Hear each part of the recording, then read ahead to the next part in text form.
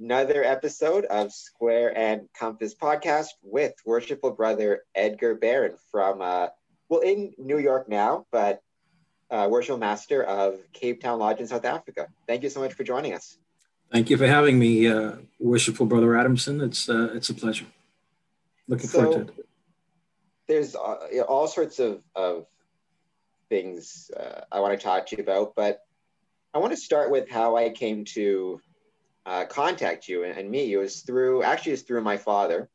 He is a Mason in Winnipeg, Manitoba, and the Grand Lodge of Manitoba, of which he's a member, takes part in the International Masonic Town Halls, which you facilitate and organize. And he sent me the information on them, and I've been lucky enough to attend, I believe, 2 or 3 of them now, along with so many educational opportunities. What I love about them is they're bringing Masons from all over the world together in a virtual setting.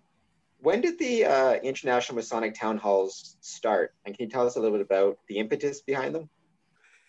Yeah, I think you might actually like the impetus behind it. I'm South African, as you've pretty much pointed out, and it's Lodge Cape Town. Came here in December. My wife's a U.S. citizen. Came here in December and was heading back in, I think, March. I remember we were still on our way to de Blasio's house for some event when that was canceled. Some function we were supposed to attend at the United Nations was also canceled. Before we knew it, the borders worldwide were closed, and I couldn't go anywhere. So being here in the United States, obviously the challenge with regards to Lodge and as a Mason, we are we appreciate the fraternity. We appreciate certainly the interaction that we have at Lodge. And that became a challenge in terms of obviously having that and going to Lodge in the United States also became a challenge because of lockdowns. Particularly New York was very, very hard hit. And I got to a point where I thought of myself that I'm certainly missing Lodge, and I'm sure there must be a lot of other people, a lot of other brethren that are missing it as well. And so I'm stopping short of saying that it was out of sheer boredom, but it was more out of missing that interaction that we have in Lodge that I then decided to start the International Masonic Town Hall. I have been all over the world. I've traveled to a number of countries, particularly India and Turkey, and the United States is very strong in terms of Freemasonry. So that those relationships are certainly there. I think my wife and I, the last major event that we had for Freemasonry was in Istanbul, and certainly built a lot of relationships there as well. And I had all this data and all these relationships, and reached out and said, I actually want to start this International Masonic Town Hall. And here we are. November 21st will be the 8th edition. It's something we do once a month. I get the content predominantly from people like yourself that's interested in certain topics that we want to discuss, because the funny thing is, I realized I've traveled a lot, but a lot of Masons never do. And so they don't really realize the true benefit of Freemasonry until you actually get out of your own country and interact with other Masons and see how they actually do things differently, the nuances, etc. And so I wanted to bring that experience across to brethren all over the world. And hopefully once COVID is behind us, whenever that may be, hopefully some brethren will be able to get on an airplane and fly to some of those destinations and interact with some of the brethren that they've met on the International Masonic Town Hall. I would agree completely. The emphasis on, I like how you emphasize the idea of travel. I think so many Masons, even just within their own area, their own city. Here in Windsor, for example, at our Masonic Temple, we have 7 lodges that meet at this one temple. So many Masons will only come out to their own lodge meeting. They won't even attend, another lodge meeting in the same temple. Right. The idea of that travel and visitation, and you taking the step to encourage that virtually, since we can't do it in person, I think was really is a very cool thing, and I've really enjoyed my time at the town halls. Do you think that this is something though that will continue post COVID-19? Not only your town halls, but the increased use of virtual events for education and meetings and things of that nature. Absolutely. I think we've dealt with that question, I think, a few times in the International Masonic Town Hall as well.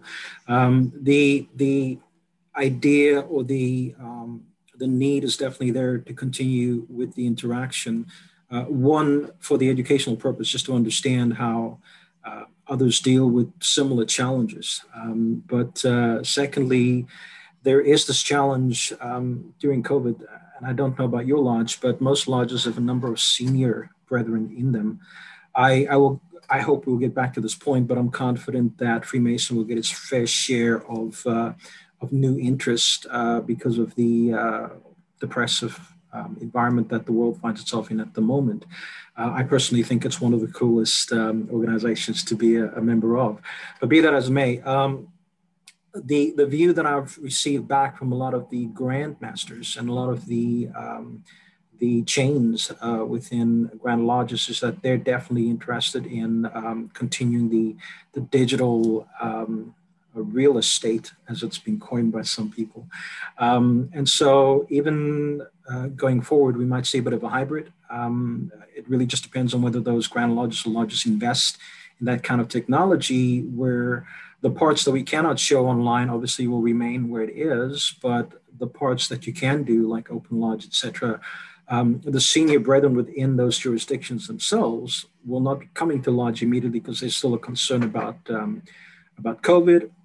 And they'd certainly like to look in and participate virtually where that is concerned. And so that's the conversations being had at the moment. And so from where I stand, there does seem to be a need and I think also a desire to continue this process, yeah. And from a practical aspect, one thing that changed my thinking on this, because I was concerned, and a lot of brethren I know, for example, here in Windsor, are concerned about the potential for people, Masons, to get so used to online meetings that they start to forego in person when that returns. But what I found so valuable about virtual meeting is it allows education and connection with brethren. It's just going to be very challenging to do any other way, even without travel restrictions. The International Masonic Town Hall, for example, I mean, it would take me a lot of years and a lot of money to visit each of those lodges that take part in it in person.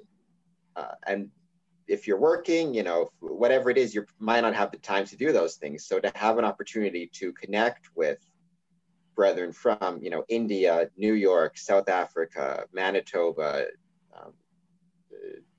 Arizona, all the different places that are on there, I think that just opens up a whole level of opportunity that we've never seen before. We might have had the potential for it before, but this has really forced us to kind of examine how we can use that. Have you been, what type of feedback have you been getting? The same type of feedback from me, people excited about it, looking forward to the next one? Oh, absolutely. I've already set the calendar all the way to end of January for the New Year's edition. The only challenge, as you very well put it, that people will be getting back to work at some point, and so frequency might become an issue, and we'd have to look at that.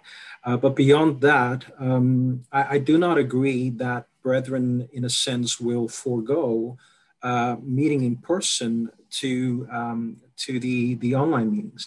The challenge with the online meetings is that it's not a tiled meeting. No one anywhere in the world is doing online tiled meetings as per se. Yes, we'll wear our chain, for example, just to show who we are. But beyond that, the actual tenets of Freemasonry, those basic things, signed, written word, those kind of things, cannot be shown online. And it's not because there's a secret about it. To be very clear, it's just I, for one, would never want to spoil that experience for a candidate. It's something that only happens to you once. And I don't think anybody should spoil that. They didn't spoil it for me, and I certainly won't spoil it for the next person. So because that cannot happen online, it can only happen in person. I don't think that we'd actually lose out on those in-person workings. I think as soon as we're back, we might see an increase in interest, an increase in brethren attending. And certainly from that particular point, I think there will always be these two parallels that we'll be having going forward. As I said at the start, I've enjoyed my time with the International Masonic Town Halls, and I look forward to the next batch. If any brethren or even Grand Lodges that are watching this are interested in taking part, how would they go about doing so? And I can throw any contact information in the description for this video as well. Yeah, sure. So basically, I generally send out the dates at least minimum 2 weeks before we actually have the actual town hall. But in this case, I can already tell you that the town hall for November will be on November 21st. The town hall in December will be December 19th for obvious reasons. You know, we've got the holidays coming up.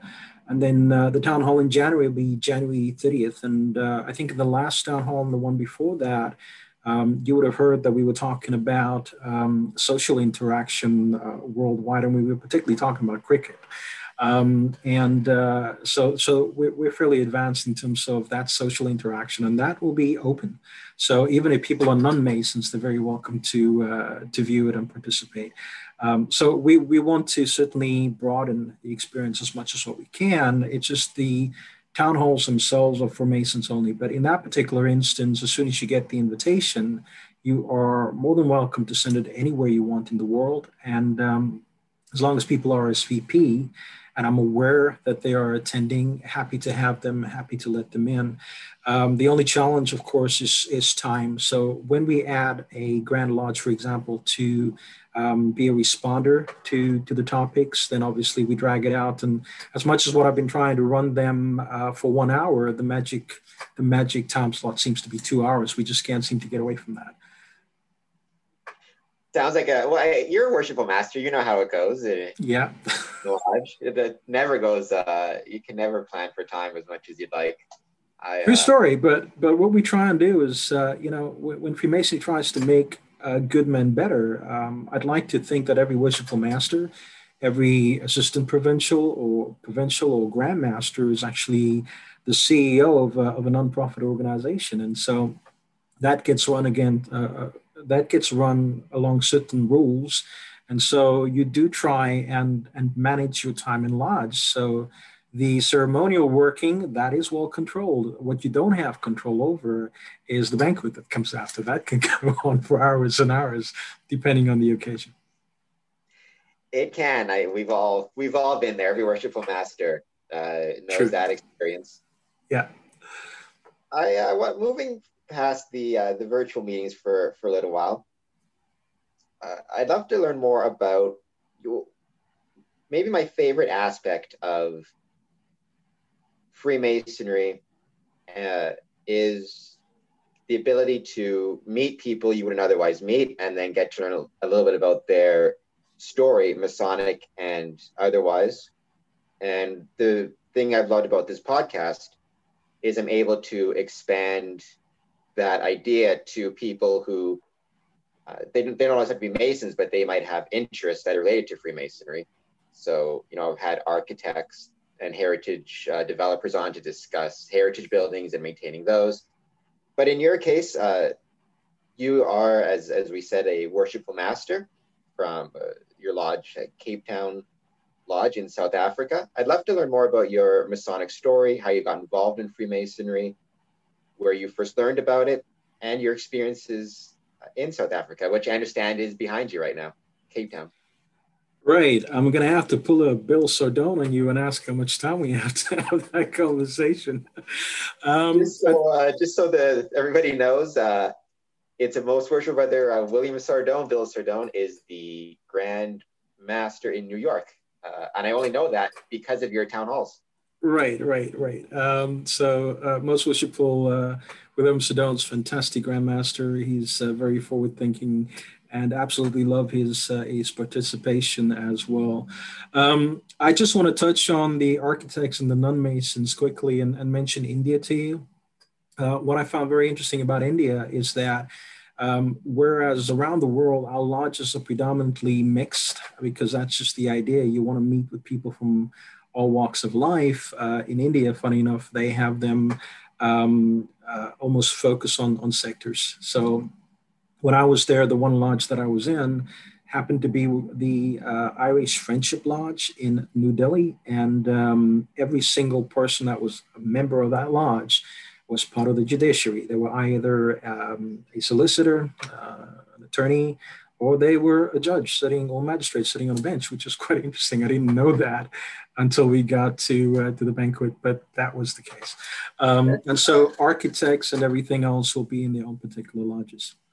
That's interesting. Just because I'm thinking to the history of Freemasonry in Windsor, I'm wondering if it might be equivalent in all of Ontario, but here in Windsor, a lot of our lodges started very similar in that they were primarily grouped based on occupation. We had, for example, a Great Western Lodge, which is the oldest lodge, was named after the Great Western Rail Line, and pretty much all the people involved were, involved with the railroad or rail workers.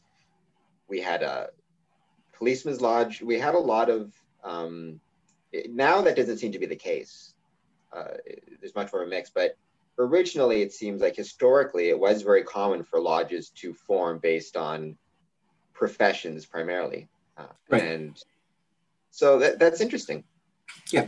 So coming back to your original question about Cape Town and South Africa in particular, we had a similar format there. So the lodges were, I'll give you a simple example. One was called Mutual Lodge, and that was named after a particular corporation, which was in insurance. So it was the Mutual Society, and the members of that lodge all came from there. And there were 60 to 100 members in the lodge at a particular point in time. So very similar format, but you're correct. Certainly the mix has changed, and we certainly seem to have a very diverse group of people in a particular lodge at this particular point in time, I think anywhere else in the world.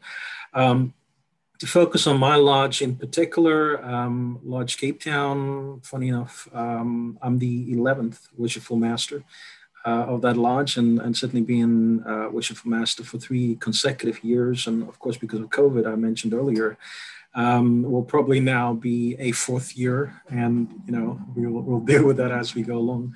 But that lodge came about as an amalgamation by 2 other lodges, which were there before.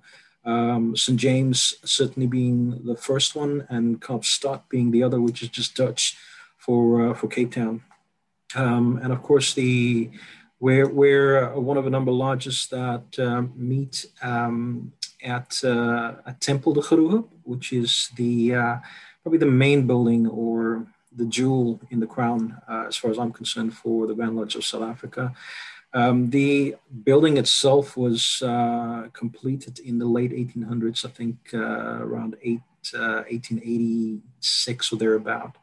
Interestingly enough, Freemasonry came to South Africa by the Grand East of the Netherlands. I'm not sure if you're familiar with that structure, but the Cape was initially Dutch, and in 1772, the very first lodge, which is now our number 1 lodge, Lodge de Geroep, or the Lodge of Good Hope, was established, consecrated in 1772 in the month of April.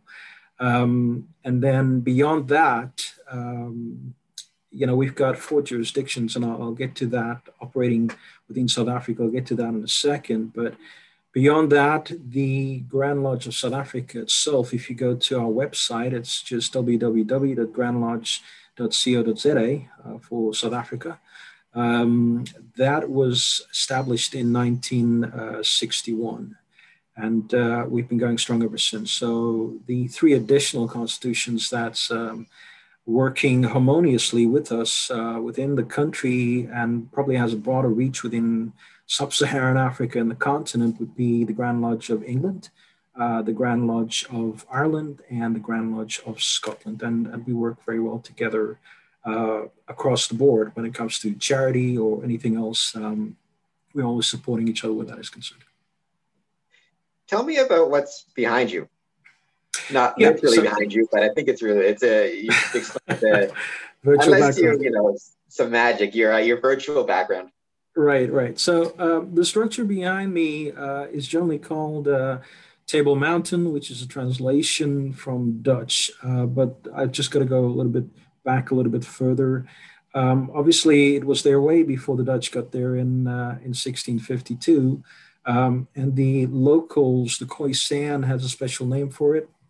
It's actually Uriquajo, and Uriquajo translated means the mountain in the sea. So immediately next to it, to my left or the left of the picture itself, on the right-hand side, you'll see that there's a little bit of sea there. That is actually the Atlantic Ocean. And the smaller mountain there, if you have a proper view of it, it looks like a lion that's actually resting. So it's got a head and the body of a lion, and that's actually called Lion's Head.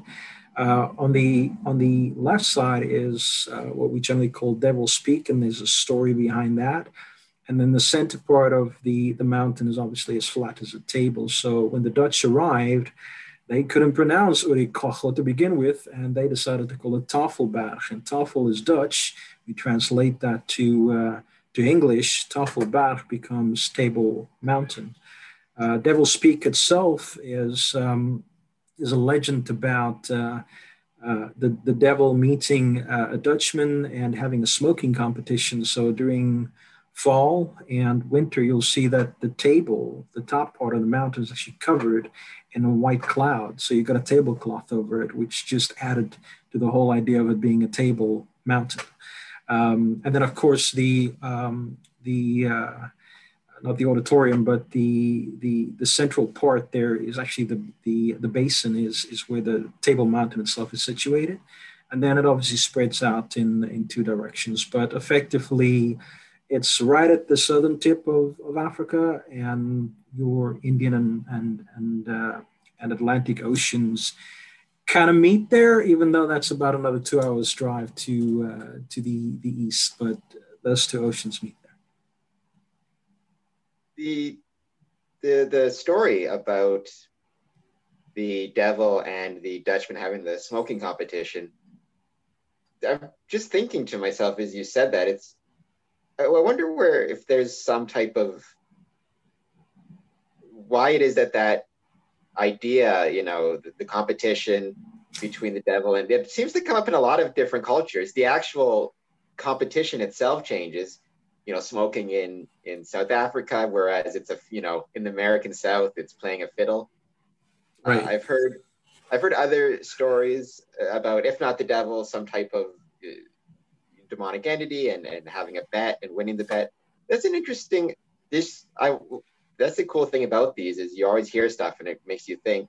I wonder why it is that is such a common theme in so many myths. The idea of bets and demonic setting up a bet, something like that, with a demon or devil, and inevitably winning. Usually the good guy wins, but it's a really cool. That's interesting. It's funny how these things are so consistent throughout all cultures.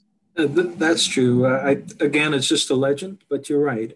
Whether you go to places in Europe, whether you go to Asia, South America, doesn't matter where you go, there's always some form of legend, and they're always very similar across the board. Do you think that helps to explain also the spread of Freemasonry across the globe? This tendency in the sense that it seems that there's certain common, wherever, whether it be South Africa, North America, India, there seems to be certain just common, people have common desire for fraternity, for gathering, for friendship and brotherhood, that makes it so universal. Yeah, I agree with that. I think the universality of Freemasonry is what makes it very attractive on the one hand. On the other hand, I think it's also, depending on whether you want quantity or quality, and I generally prefer quality over quantity. I think that the kind of person that is obviously attracted to Freemasonry is attracted to history, foundations. I think Freemasonry offers that, but I think beyond that, it also offers you that pomp and fair ceremony, which generally, if you go back to feudal times, was not available to those who were low-born. Only those who were high-born, like kings and the royal line, would obviously enjoy that. But I think Freemasonry certainly offers that ceremonial part, which is something that for me is phenomenal. The question is often asked about, okay, if you want to be involved in charity, why don't you just go join Lions or some of the other organizations that's out there? And one can, but certainly if you're interested in the ceremonial side of things, that you will probably, in my opinion, only find in Freemasonry, which really makes it exciting for me. Is that what initially attracted you to Freemasonry? Was the ceremonial quality based on what you had heard, or was there something else that initially attracted you to Freemasonry? Yeah, I was at a very interesting point in my life where when my life was concerned, and I think I had at the time researched Freemasonry for about 10 years before I actually just made a decision, decided to go through with it. So I had a fairly positive perspective of Freemasonry. But for me, it was really about the fraternity at that particular juncture in my life. I wanted to be around like-minded people who wanted to make a difference in the community, never mind the world. And I got to that point where I actually just took the step. And even though I still have my doubts, because I'm not a Lewis, I'm first generation Freemason. And there was no family history where Freemasonry was concerned, and it was just a matter of trust in terms of what the organization had to offer. And I'm not disappointed. I'm still here. It's something that I enjoy. But that fraternity is what attracted me to it. The pomp and fair, the ceremonial part that was the icing on the cake. It's something I really, really enjoy. And it's quite unique. And from I'm also a 28 degree Scottish Rite, by the way. So having gone through those other degrees, really, really enjoyed every single one of those degrees. And the ceremonial part for me was paramount.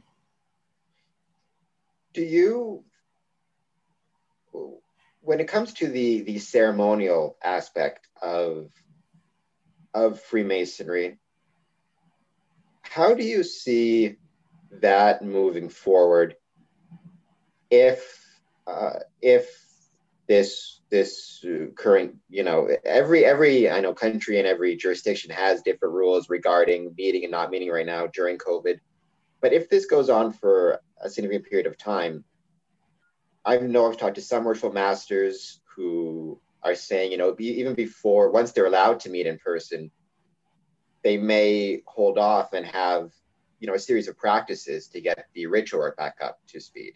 Because even practicing by yourself, I find it's always good to practice by yourself and have your book, but unless you're practicing with other people, there's so many things about the cadence and the rhythm and the call and answer that you don't always get just by yourself.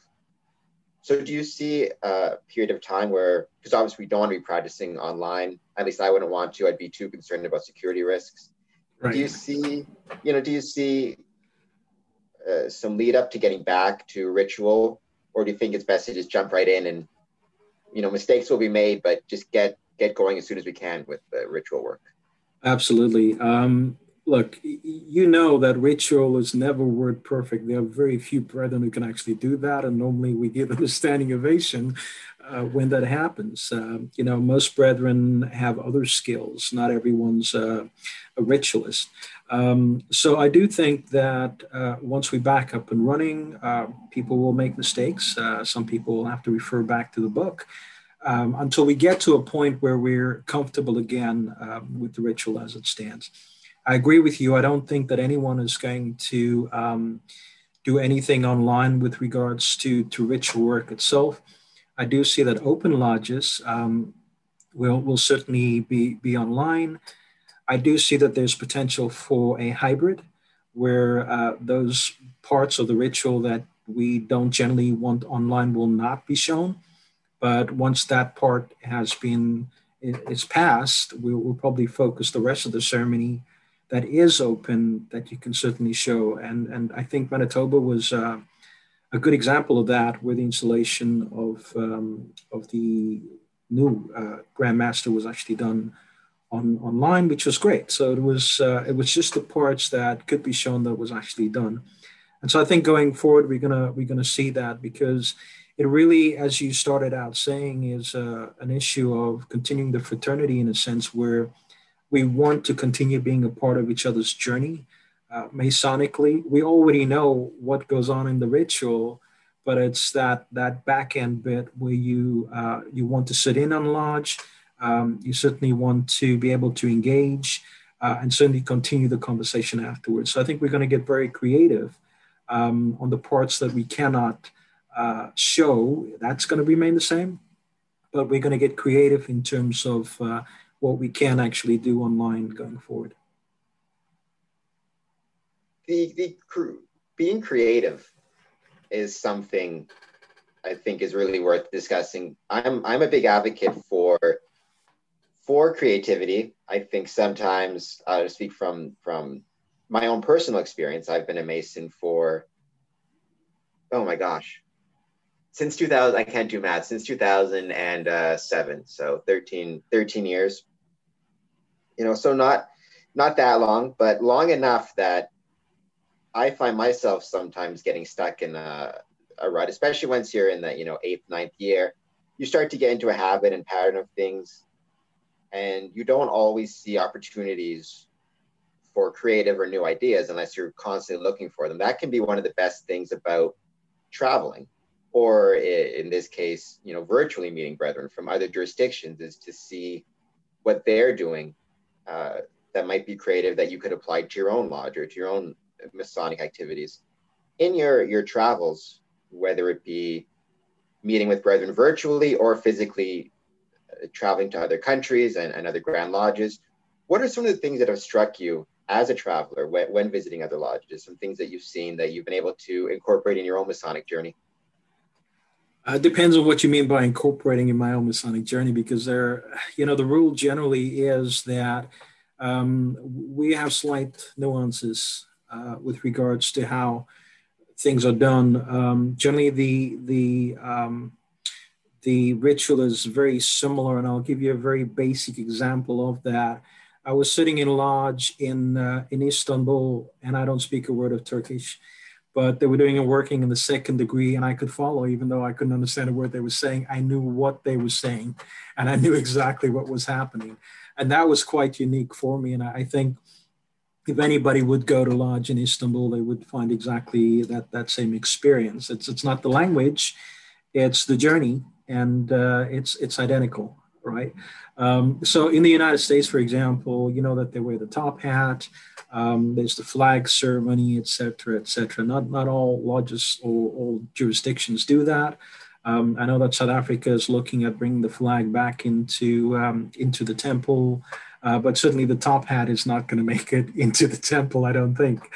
But in terms of India, for example, they're very different in terms of when I say different, let me be coy. They're quite relaxed in terms of the way that they do things sometimes, and so. The Irish were typical Irish, which is great. We all know what they like. And I found that very interesting. It was very different for me to see their interaction with each other. And yet afterwards, the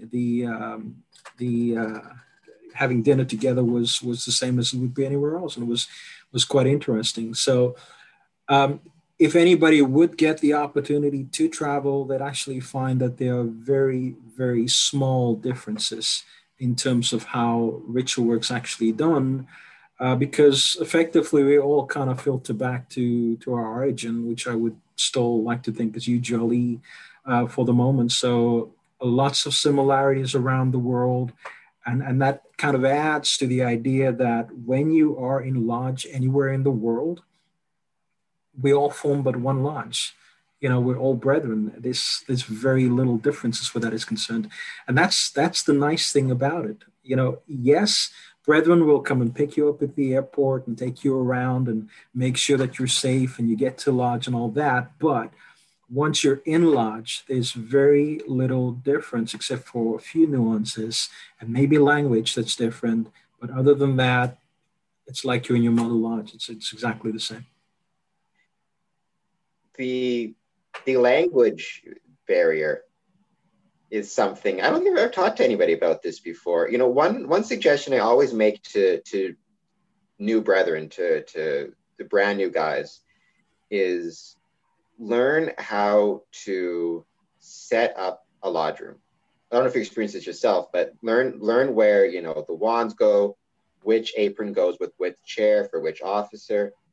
Because, and this is something I found in my Masonic travels, I don't know if you found the same thing, is that if you're visiting a lodge where you don't speak the language, they obviously can't test you as they would normally.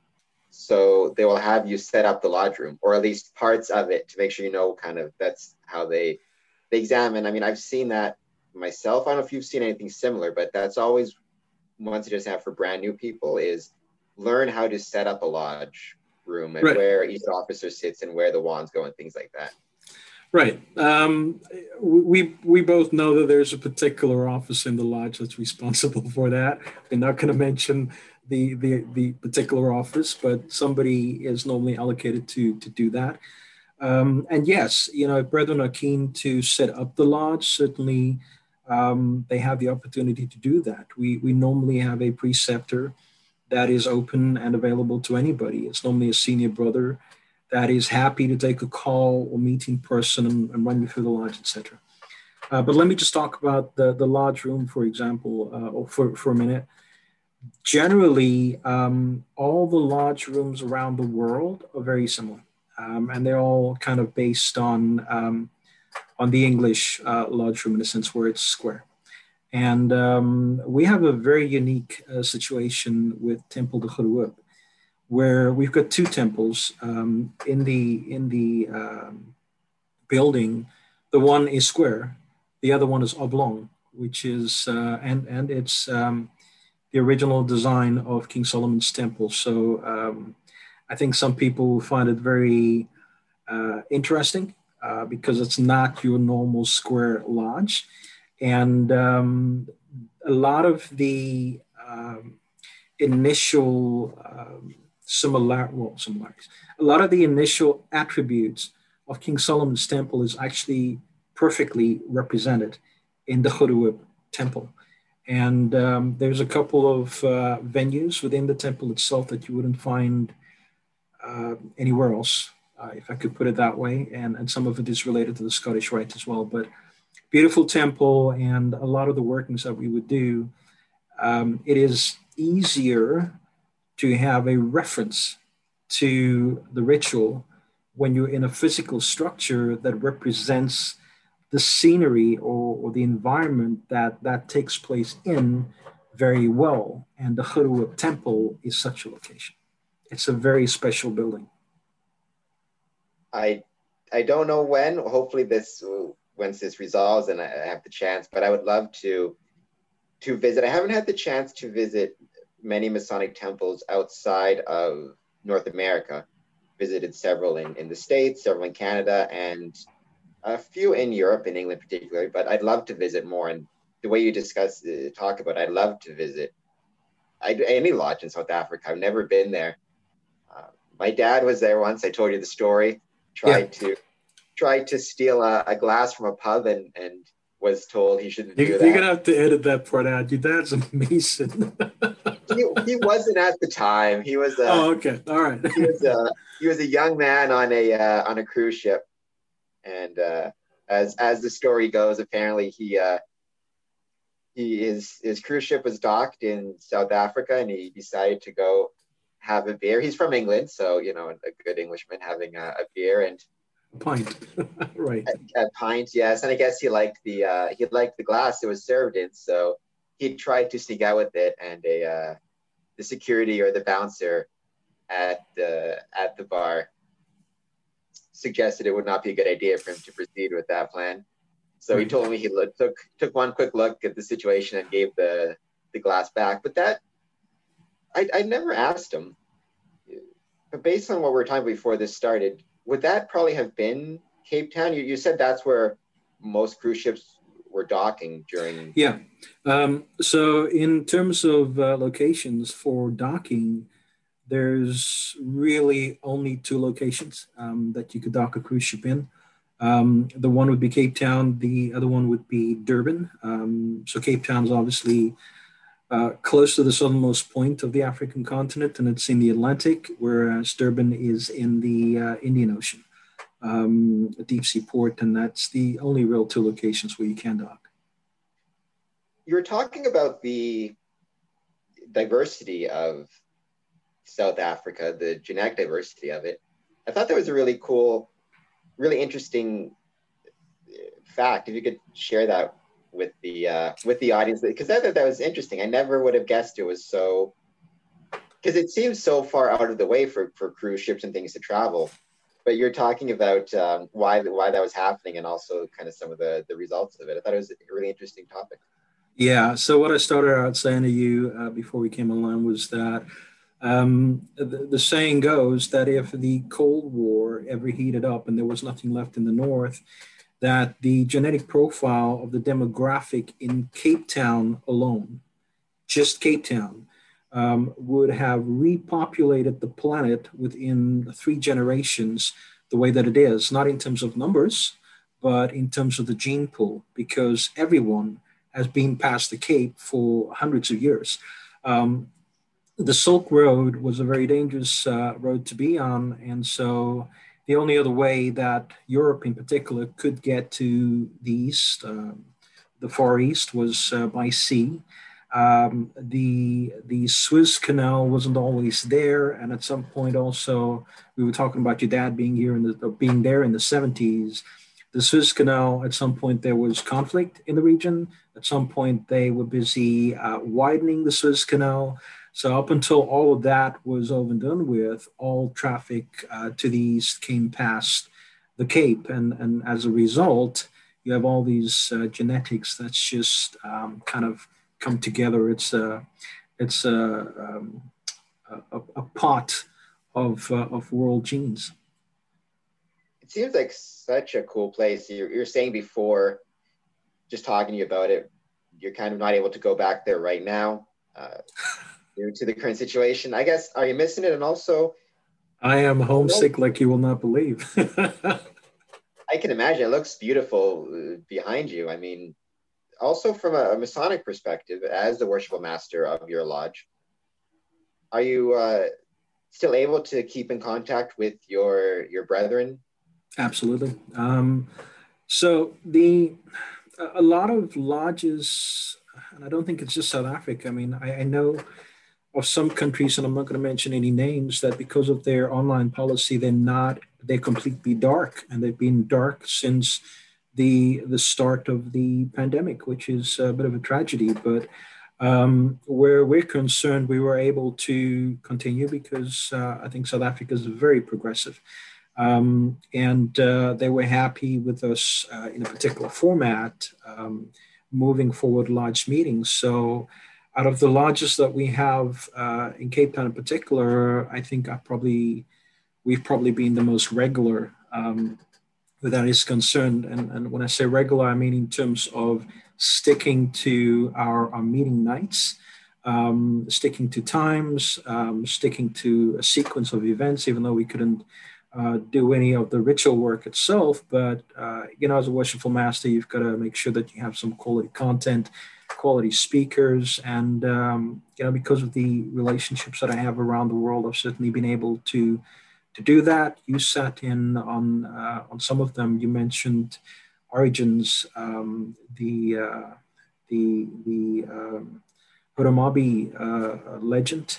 That was me having a conversation with the Grand Master of the Grand Lodge of Lebanon, Most Worshipful Rafi Timonian. And as we had a conversation, it just popped into my head. The reality of the matter is that the person that we know as Hiram Abiff, being a legend, that name doesn't appear anywhere. And it's actually a real person, and his name is mentioned in the Bible, and it's Huramabi. And I wanted to delve a little bit more into that, and most people don't even realize, but Tyre is certainly in Phoenicia, and that is modern day Lebanon. So there's a real connection there to the legend, or the legends and the story that brings us into Freemasonry. It's not just a legend or myth. It actually really happened to a certain extent.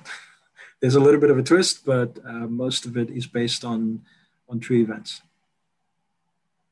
How important is the educational component, do you think, to Freemasonry in general and at lodge meetings in specifically? Because you seem to really emphasize that in the short time I've had the chance to, be involved and contact you originally for the town halls and then the presentation thereafter.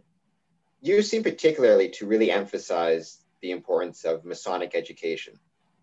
So what is it about that you think it's important, or why do you think it's important? And are you emphasizing it more right now during COVID, just as something to keep the brethren engaged, or has it always been an important part of your lodges? I think it's always been an important part, not just of our lodges, but I think of any Freemason's journey anywhere in the world. The issue is that when we are actually actively engaged in the lodge, what is it that we focus on all the time? Ritual work.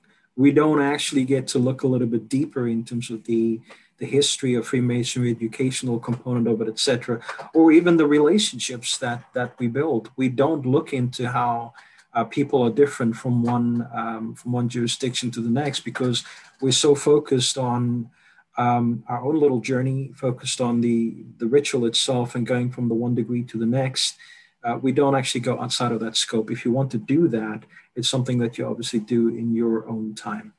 As to why I'm so focused on that, for me, the saying goes, that Freemasonry takes good men and makes them better, or at least we try.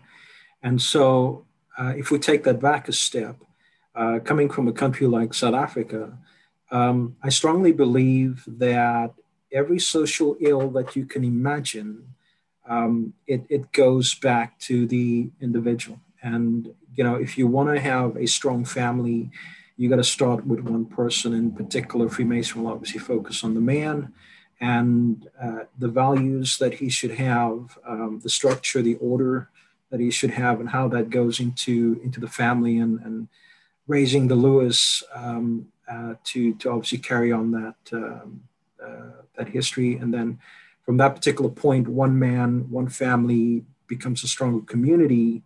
And if you have strong value-based communities, you're going to have a country that is well focused on values, whatever that may be to them. And for me, Freemasonry is probably one of those structures, one of very few structures that, when it comes to the divisive parts in life, like politics and religion, we don't allow that. It's not that we don't think about it or talk about it. We just don't do that in lodge.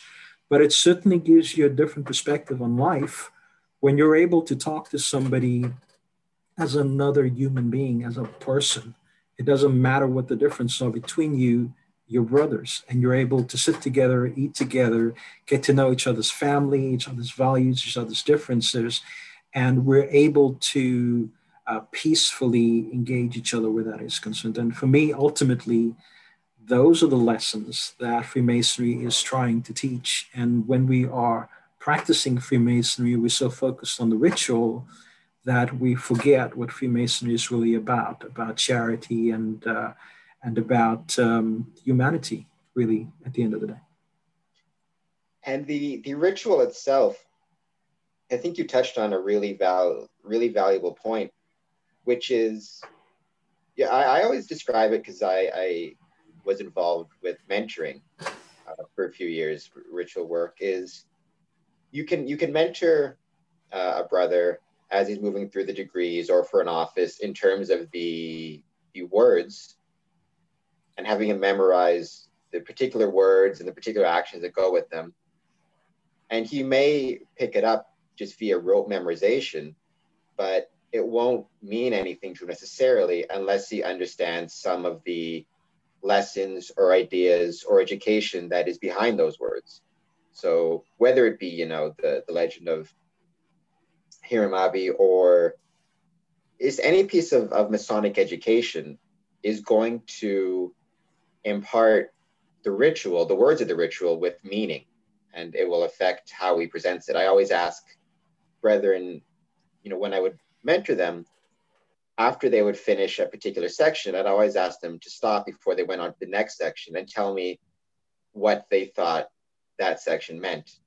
And so often you get the answer of, I don't know, right? It's they know what the words are, but they don't stop to think or internalize them. And I think Masonic education, as you describe it, it gives those words life and meaning.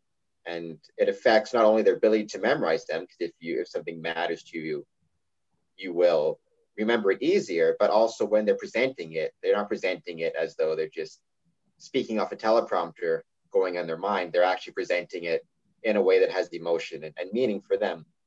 And of course, it doesn't mean everybody will derive the same meaning from a piece of work or piece of ritual. It can often be an internal lesson. Even with education, people will take different things from educational content and different things from a piece of ritual. But just like you talked about, it's not just about the words of the ritual. It's about understanding it through, such as you said, educational components. Yeah. So I think the second part of Freemasonry is as important as the first, which is charity.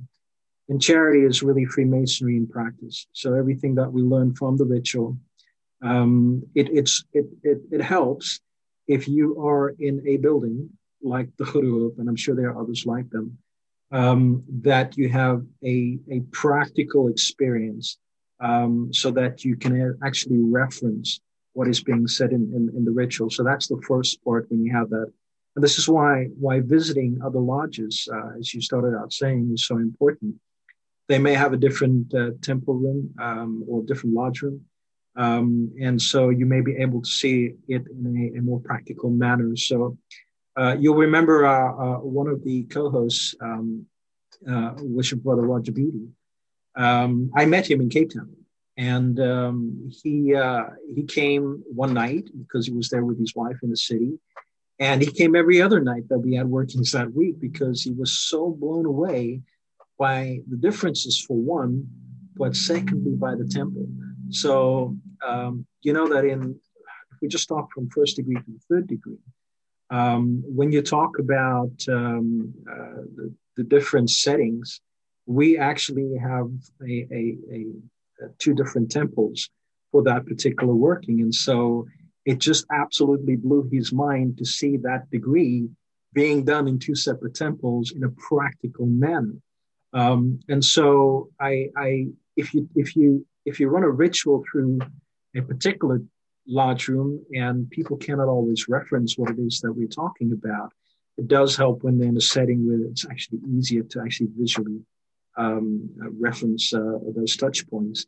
But then again, like I said, Freemasonry really comes into play when you, one, visit other jurisdictions around the world where you get to see how they are very different and get to feel that fraternity to begin with. And I'd like to think that the International Masonic Town Hall goes a long way in a time that we are unable to travel in person. But then, of course, charity, which is a very strong component of Freemasonry, is Freemasonry in action, because it doesn't matter who you are, where you're from, how much money you have or don't have, affluent or whatever the case may be. At the end of the day, you see a need, and as a human being to another human being, you're able to make a difference. And so charity for me is Freemasonry, what we are being taught or what we learn within the rituals themselves. Charity is Freemasonry in action. Can you define charity? Because you mentioned that a few times, and I agree. It's one of those things that is kind of so central to Freemasonry. but I think often people can have a very narrow view of charity, or view it primarily from a monetary standpoint. I guess, how would you define charity? From, it could be from a Masonic perspective or just in general in life. To generalize, I mean, if there's a need, it doesn't matter how small that need is. You know, we don't differentiate. So if somebody of a different religion is hungry, where in some cases you might say, look, we're not associated, so I'm not actually going to interact and assist. But as a Mason, you don't see that. All you see is another human being. And so you're able to reach out and do something about them. And charity does not always refer to monetary support. It's time. You know, it's whether you go to an orphanage and read a book to a child that doesn't have a role model, or whether you take food to a shelter. It doesn't have to cost a lot. It's just people appreciate the interaction and just the mere fact that other people care. Strangers care. And I think that's one of the biggest problems in our society, where people get to a point where they feel completely useless. And it's up to us as human beings to reach across the divide and actually assist and support in whichever way we can. So whether it's your time, whether it is a practical item like a food parcel, you know, for us as a lodge, we are able to identify where those challenges are at any particular point in time. And I'd like to think that the man does not choose the moment chooses the man. Life throws things at us all the time. And Freemasons have the ability to always be mindful and be aware and see where those needs are, and able to intercede and make a difference. It doesn't matter how small it is. I can speak for myself, and then I'm wondering if you would have any thoughts. And I know maybe it's due to COVID, or, you know, the craziness of the world in 2020.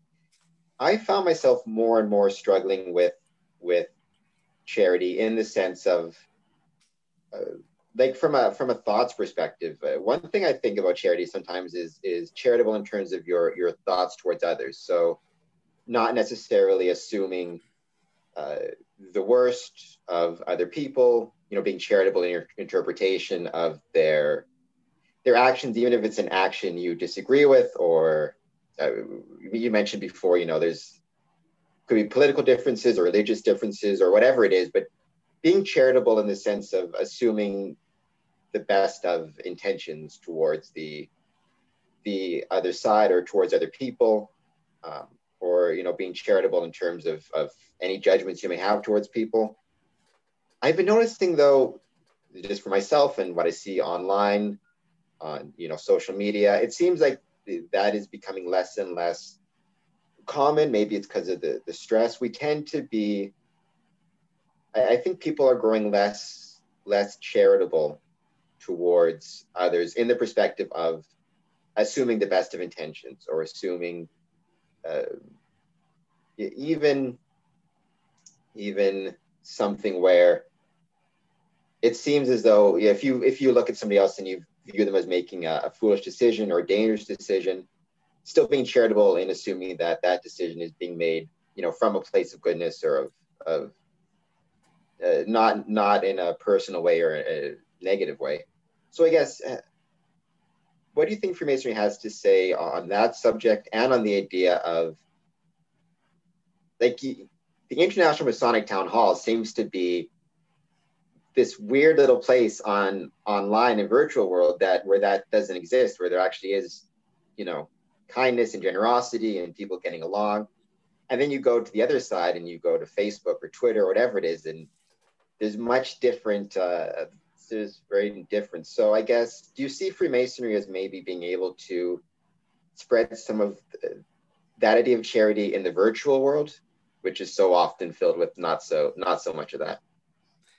Absolutely. I hear that you call it the virtual world, but, you know, charity, I think predominantly happens in the real world, and unless it is just a scenario where people are able to associate, laugh, and not be judged. Certainly that part can be done virtually. I'm going to remind you of the third degree, and I'm not going to delve into that much further, only to say that 2020, nobody saw it, well, very few people saw it coming, but nobody really saw it coming in the way that it did. But it's the recesses of society that's been disturbed. And we know that those recesses, given time, will balance themselves out. The equilibrium will come back into balance. We know that we are all, none of us are equal. We all have different skills and different talents, but we're able to work together because of those differences to have a more perfect union, basically, where things are concerned. So in terms of that, I have a very simple example. I've got one brother that's not even in my lodge. And because of COVID's social or economic impact more than anything else, his neighbors certainly find themselves in a more difficult situation than what they normally would, to basically feed themselves. And the brother in particular, because of COVID, economically, his business certainly went sideways or down. And so he himself finds himself in a very difficult space right now. And I'm sure there's a lot of brothers around the world that are in that particular category. But, he makes the effort within his community to cook for the homeless, and he feeds them on a regular basis. And, he's in no better position than what they are. But as a Mason, to him, that's important. And I wrote him a note on our WhatsApp group, and I said to him, brother, you inspire me. And he couldn't understand that because he's looking at me and he's looking at him. How can he possibly inspire me? But the point is that he is taking the very basics of Freemasonry and he's living it, he's implementing it. He could say, hey, it's just for me and my family. I've got to take care of that. But even the community around him, he takes what he has and shares it with them. And so once the equilibrium comes back into balance, it is almost inherent of Freemasonry, and this is why it's been around for such a long time. We do not judge the scenario, we just do. So when people have a need, we don't glorify ourselves in terms of what we do. We just go out there, very often not in the name of Freemasonry, but just as human beings, and go make a difference, no matter how small that difference is. Even if we can just help one person, that's important. And I see that in some of the brethren that I happen to be able to engage with. And you know what? Things may have been, well, it's probably still tough for all of us right now, but it will get better. It's not a question of if, it's a question of when. And so it doesn't mean that we need to be less humane in terms of the way that we conduct ourselves. And so it's just a matter of time. Things will get back to some sense of normality, and we'll be able to move forward together. The identifying a need aspect of charity, I like that, because I think you hit the nail on the head. The need doesn't always have to be, like we talked, right? People can have a narrow view of charity in the sense of it's monetary, or it's providing some type of physical good. But the need can be emotional support if somebody is lonely, or the need can be a kind word. Certainly, like the need can even be recognition. I'm sure in the case you provided, the brother isn't feeding the homeless for recognition, but still taking the time to recognize him through WhatsApp can right. be just a wonderful, wonderful thing. Do you think, and this is something I've been thinking a lot about, it just seems like currently, and maybe it is just the time and things will return to normal, but even before before COVID, it seems like there was a need for connection and a need for that's something that we're missing in society, connection and fraternity. And Freemasonry seems like it's something that could fulfill that need. I just think Freemasonry seems to have a lot to offer. A lot of the ideas and lessons within it seem particularly important and poignant right now and over the last couple of years. Even when you talked about earlier, right, not allowing politics or religion into lodges, because those things, especially we're seeing now, are tending to divide people far more than ever before. I guess, do you have any thoughts on Freemasonry dealing with the outside world and these problems we see within it?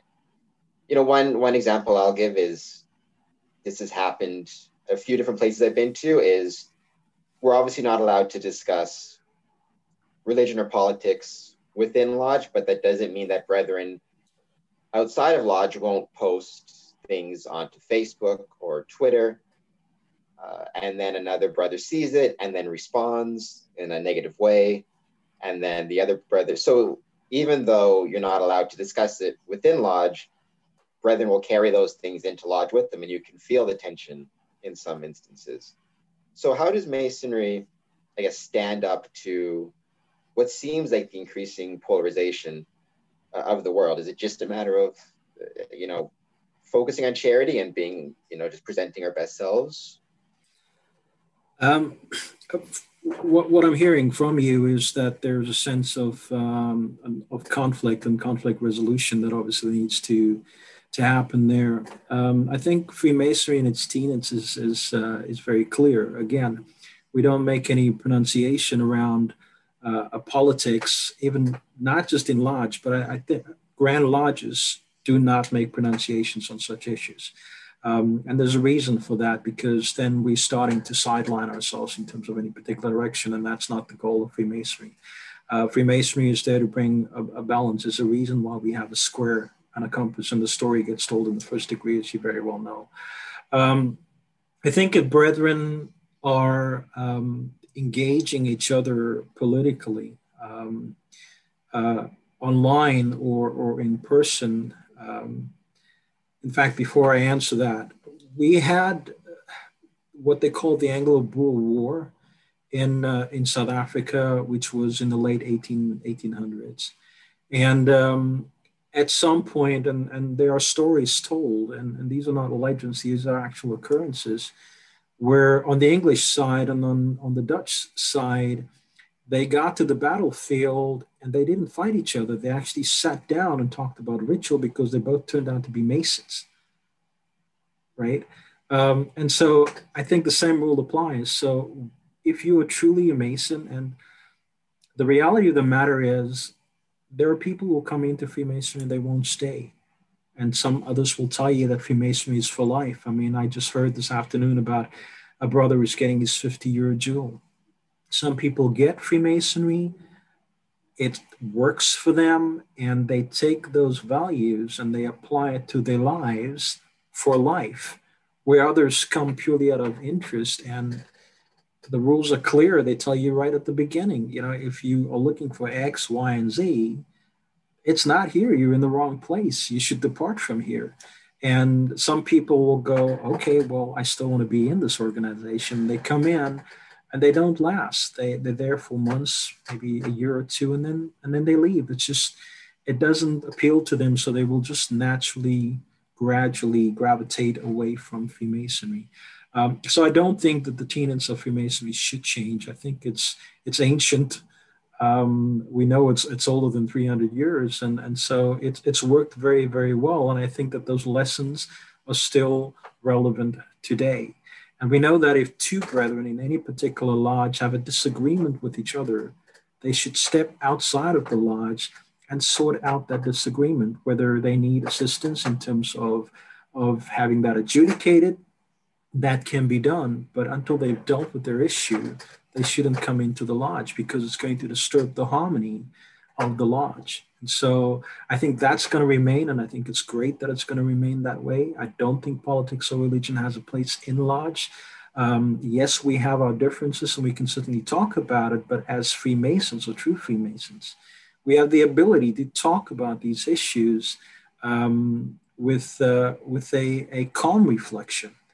We tend to be, I think, a little bit more intelligent when we do talk about politics and religion, and we're not unreasonable in terms of the conversations that we have. Whereas without that foundation of Freemasonry, you're going to lean extremely either to the left or the right, and there's just no middle ground, whereas Freemasonry promotes that middle ground.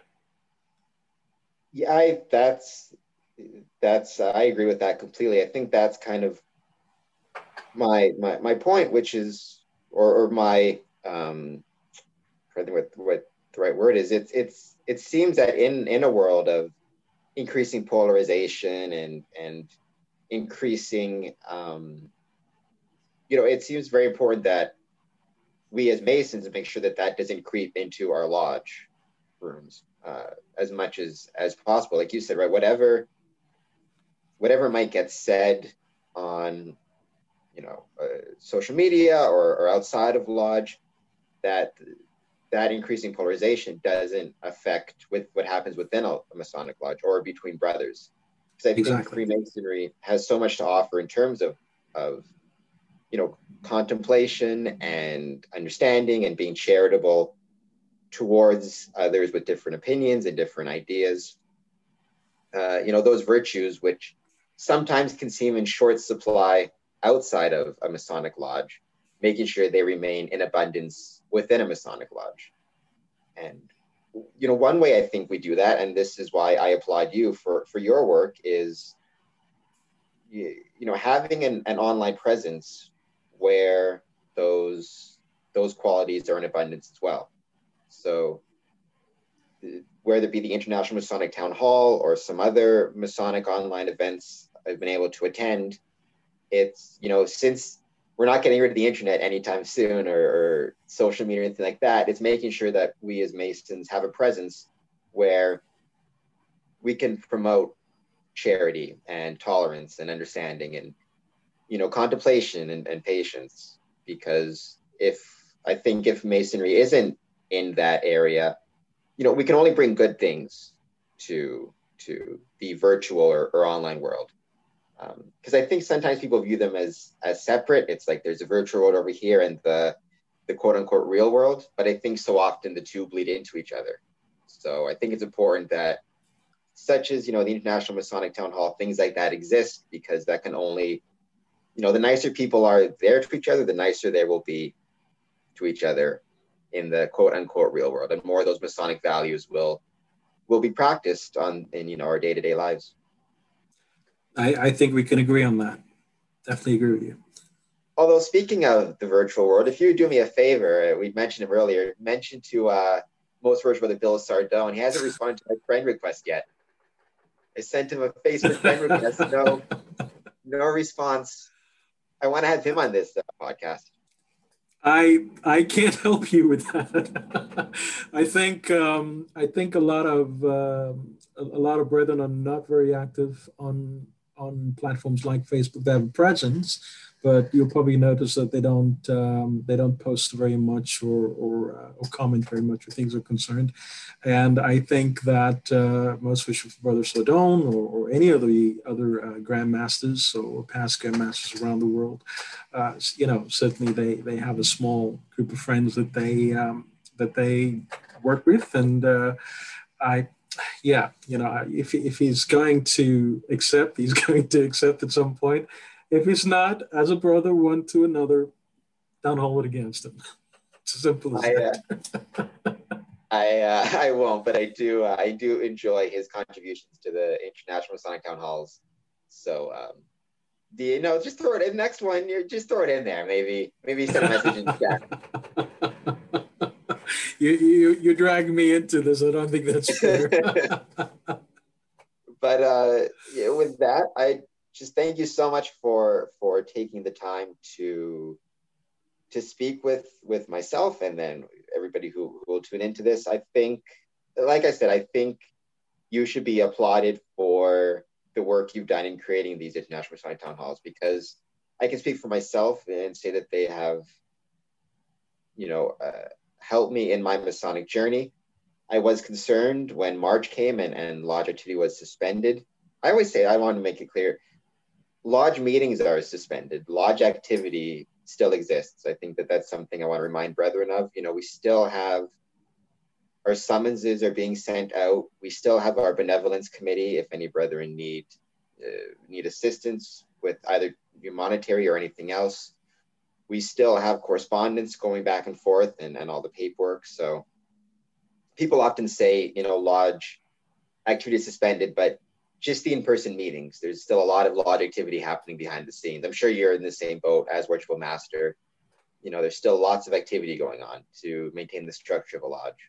But I was concerned about, becoming stagnant a bit in Freemasonry, and your town halls are just one way I've managed to keep growing within the craft. So thank you so much for creating it, because it's been terrific for me, and I know many other brethren. Thank you so much. I appreciate that. I'd like to, from one presiding master to another. It's one thing being a worshipful master. It's another thing to preside, as you very well know. So from one presiding, I'm actually just out. I'm secretary now. I'm past wonderful. Okay. But I think for all presiding masters, I think one has to be reminded of our obligation. And our obligation is to take care of the glory and the well-being of the lodge. So and I'd like to think that since you put your hand on a volume of a sacred law, and one should take that obligation very seriously. And there's nothing stopping presiding masters or worshipful brethren from around the world with having conversations and talking about their challenges and seeing whether one has had a similar challenge and how that was overcome.